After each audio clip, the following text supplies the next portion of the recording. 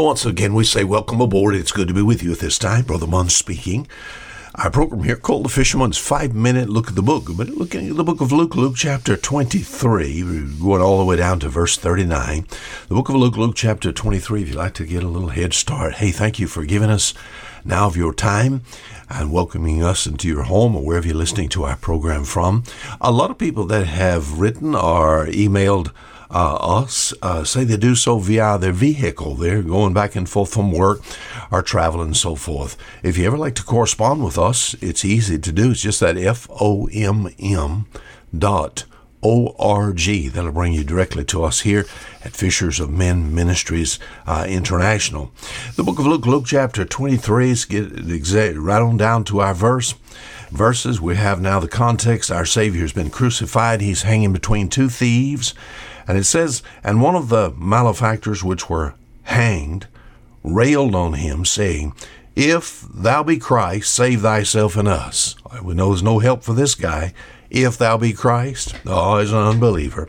But the other, answering, rebuked him, saying, Dost not thou fear God, seeing thou art in the same condemnation? And we indeed justly, for we receive the due reward of our deeds. But this man hath done nothing amiss. And he said unto Jesus, Lord, remember me when thou comest into thy kingdom. And Jesus said unto him, Verily I say unto thee, today shalt thou be with me in paradise. If ever there's a passage of Scripture, if ever there's a little story that magnifies the goodness and the grace of God, it would be this one right here. Some people have proposed a thought, is it possible to live a life of sin and get all the way down to the end of it and then call out to God and God have mercy? I'll be honest with you, I don't know the answer to that, but I have this story here. And here we look at this man and we see his condition. We see his condition this week. We'll see his confession. We'll see his cry. And we'll see his comfort. What was this man's condition? Evidently, according to the passage, he's suffering for his own sins. Verse 40, But the other answering rebuked him, saying, Dost not thou fear God, seeing thou art in the same condemnation? All right, he'd been condemned by the Roman government. Roman government had enough of them. They're described as being thieves. What? In the book of Matthew chapter 27, and the book of Mark chapter 15. Both of them, thieves.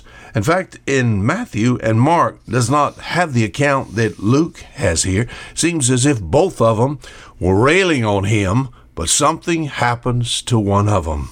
And we read verse 40 down to verse 42, something happened to this man, suffering for his own sin. You know, sin's got a way of finally catching up with you.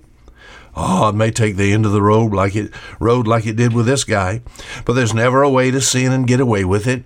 And even if you think you get away with it on this planet, it said the wages of sin is death. You never get away with it in the hereafter.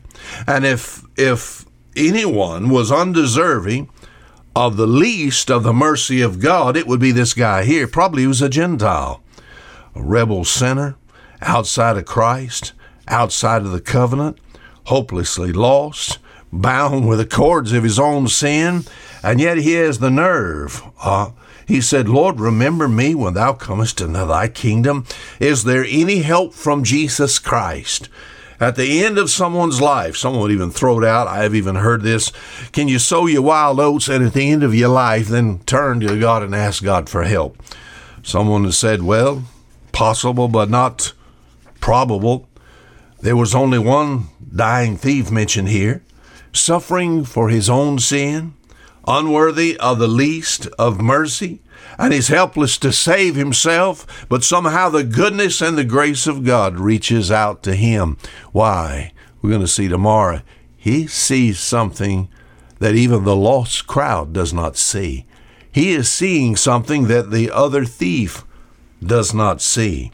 He's looking at the cross, not at the cross itself, like a crucifix, but the one on the cross.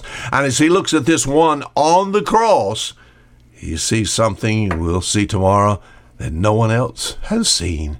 And he makes a confession that brings the grace and goodness of God to his door. Until tomorrow, the next time, Fisher Munn saying goodbye.